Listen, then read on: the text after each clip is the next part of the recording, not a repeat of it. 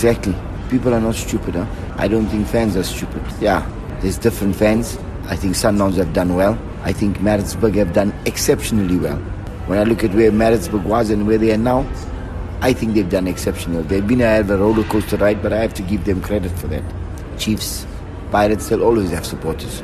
No matter whether we die or whether we live, they'll always have supporters. But the teams that are building the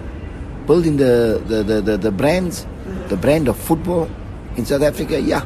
Amazulu, in one moment we get them at Kingswell-Atini. They come, they fill them up. I thought the game against Pirates was probably a nice crowd for a weekday game, but that's because we play Pirates.